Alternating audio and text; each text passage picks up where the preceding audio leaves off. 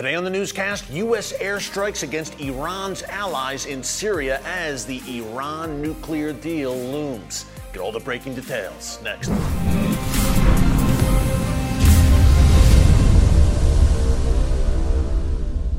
Hey folks, Eric Stakelbeck here. Welcome to the Watchman Newscast and welcome to TBN's New York City studio. I am here today doing some filming for TBN with a very special guest. I can't reveal who it is yet, but you'll see him soon here on the newscast. And then I head to Dallas, Texas tomorrow to film at TBN studio there. I will be guest hosting the Centerpoint Show. Mark your calendars this Friday night, August 26th at 7:30 p.m. Eastern Time. Then again, it airs at 10:30 p.m. Eastern Time. So a busy few days here in Watchman World with travel, but all good things lined up. In the meantime, we talk a lot here in the newscast, of course, about Israeli airstrikes in Syria. Well, yesterday, the U.S. carried out airstrikes against Iranian-backed militias in eastern Syria. And the Pentagon talked about this yesterday and revealed what went down. And basically, the city of Deir ez-Zor, which was an ISIS stronghold in years past, now the Iranian regime and its allies have moved in and set up shop there, in particular, Iran's Revolutionary Guards Corps. Now, there have been U.S. airstrikes in this area a few times over the past few years, but the timing of yesterday's strikes is very interesting, of course, because a brand new revived version of the Iran nuclear deal is looming. More on that in a minute. Before I break down this airstrike, I just want to encourage you to subscribe to the Watchman Newscast right here on YouTube and click the notification bell so you get alerts every time a new video is posted. Hey, we're coming to you every day, Monday through Friday, with breaking Middle East news and sometimes on the weekend, and we tie it all together and break down how it affects you no matter where you live. The Middle East never sleeps. We had another example of that yesterday with these strikes. Now, Iranian-backed militias in Deir ez-Zor were targeted. Reportedly, some Afghan militias there. Now, remember, Iran has brought in foreign fighters, legions of Shia jihadis from Afghanistan, Pakistan, and brought them into Syria and into the battlefields of the Middle East. Apparently, this Iran-backed militia that was targeted yesterday by U.S. forces were Afghans. I'd like to see more details on that, but those are the early indications. Iran's Islamic Revolutionary Guards Corps was not directly targeted, key point there. And in the statement, the Pentagon Central Command said that the U.S. took great care to avoid civilian casualties, and they don't want to escalate, and the strikes were proportionate. Under the Biden administration, the Pentagon always seems to, whenever it acts against Iran or its allies, usually its allies, it always releases a statement saying these were proportionate, these strikes, meaning we don't want to escalate. We don't want to make the Iranian regime mad because then the Iran nuclear deal may fall apart. Well, unfortunately, that nuclear deal is doing anything but fall apart. It looks like, folks, we are days, weeks, perhaps even days away from an announcement that the U.S. and Europe, along with Russia and China, have agreed to a brand new Iran nuclear deal. I've described that nuclear deal as kind of a vampire or a zombie that won't die. And yes, after in previous months, we reported here in the newscast that deal was on life support. In recent weeks, there has been a surge driven by the European Union to revive the deal. And now the Biden administration is fully on board, it seems. And look, Joe Biden made clear from the time he took office in January 2021, even on the campaign trail before that, that he was looking to resuscitate that Iran nuclear deal. Well, we are there now. Iran has reportedly dropped some of its key demands to doing a deal, which includes their demand that Iran's Revolutionary Guards Corps be removed from the U.S. terror blacklist. Iran is no longer pushing that, but apparently they are pushing a supposed fine.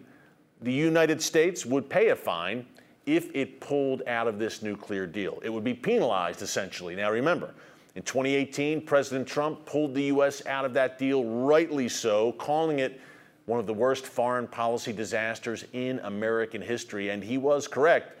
Iran doesn't want to see that happen again. Suppose the Biden administration agrees to this deal. 2024, say a Republican comes into office, scraps the deal again. Iran is trying to avoid that. That's why they want to write in a fine or a penalty if the U.S. would look to withdraw from the deal once again. Now, Israel's Prime Minister Yair Lapid blasted the deal today. He said, look, it essentially rewards the Iranian regime with $100 billion per year in sanctions relief. Not sure the term of the deal, how long it will be yet, by the way, but what we do know is Iran will be gift-wrapped billions, hundreds of billions of dollars in sanctions relief. And Yair Lapid, the Israeli prime minister, made the point today, again, rightly so, that money, that financial windfall that the Iranian regime will receive, it's not going to go to build schools or playgrounds or hospitals in Iran. It's going to go to the likes of Iran's terror proxies, Hamas, Islamic Jihad, Hezbollah, the Houthis, to destroy schools and playgrounds and hospitals in Israel and elsewhere. Lapid made that point today. He also said, look, the West keeps setting red lines with Iran. Iran keeps crossing those red lines, and then the West just keeps offering new supposed red lines, and then Iran crosses those. Folks, the Iranian regime has been on the ropes for years now, back against the wall, economic struggles, big time, severely hampered and affected by strong sanctions. You would think that the U.S., Europe have all the leverage, right? But instead, the Iranian regime is acting like it has all the leverage. It is strong-arming this deal, and the West is backing up and giving Iran what it wants. What does Iran want? Clearly, sanctions relief and the ability to operate freely in the oil market and in other economic endeavors worldwide. They're going to get that. They're going to get hundreds of billions of dollars in their coffers that's going to be used to sponsor terror, to build ballistic missiles. Their support for terror, by the way, the proxy groups, Hamas, Hezbollah, and the rest, that's not on the table as part of this deal. Nothing is on the table regarding Iran's sponsorship for terror. Nothing is on the table regarding Iran's continuing development of ballistic missiles. No. So you may ask yourself, what exactly does the United States get out of this deal? What does Europe get out of this deal? Good question. I don't have an answer for you. What they believe they're getting is, well, they believe they're buying time. They believe, look, we can stave off a nuclear Iran for a few years and basically stop it from being a headache for a few years. Isn't that what it boils down to, folks? This is kicking the can down the road, perhaps for the next leader to deal with. That's exactly what's happening right now. Because say this deal lasts for 10 years. Iran is very patient. When those 10 years are up, Iran can simply break out and develop the bomb in short order. So what Iran's going to do is wisely, I hate to say it, they're going to bide their time. They're going to take the hundreds of billions of dollars in sanctions relief. They're going to continue to build up their proxies and develop ballistic missiles. And then when the sun sets on this deal, they can break out and they'll have the bomb. Again, kicking the can down the road and delaying the inevitable. Yesterday here in the newscast, if you missed it, you can check it out here in our archives. We broke down Iran's strategy for a future war against Israel. And again, that includes the proxies, arming and building up the proxies. That takes time, and the Iran nuclear deal buys them the time that they need. As we close here, we know how Washington feels about it. We know how Brussels feels about it. They want a deal. It's appeasement at another level. How does Israel feel about it? You heard the statements by Yair Lapid, which I shared. But what will Israel do now? And by the way, those U.S. airstrikes that we mentioned earlier, very, very significant that Iran itself, Iran's Islamic Revolutionary Guards Corps, were not targeted directly. Proxies, yes, but not Iran itself. The U.S. doesn't want to get its hands dirty in an engagement. This administration in Washington right now does not want to get its hands dirty in an engagement, a direct engagement with Iran, including over Iran's nuclear program. But Israel is a different story. I've said here many times on the newscast that there is no way, under no circumstances, will Israel allow Iran to acquire the bomb. And I'm sticking to it. Israel, I believe, folks, eventually, when this deal goes through, and Israel has made clear, hey, we are not beholden. We're not a party to this deal. We don't have to abide by that deal. America, Europe, if you want to do it, great, but we don't have to abide by the deal. Benny Gantz, the Israeli defense minister, is in D.C. tomorrow, lobbying Biden officials once again to not sign the deal. I think it's unfortunately going to fall on deaf ears.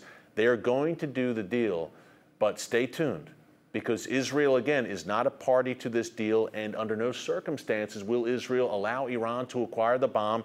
It's an existential threat, and it's no coincidence that over the past several months, Israel has been training more and more on long-range bombing runs geared towards eliminating Iran's nuclear weapons program. Folks, we live in perilous times, no doubt, but these are also Bible times. So keep all of this in prayer. God is still on the throne, and pray for the peace of Jerusalem. Pray for wisdom for Israel's leaders right now, because it seems like they will be isolated here and essentially alone on an island encountering this Iran nuclear threat.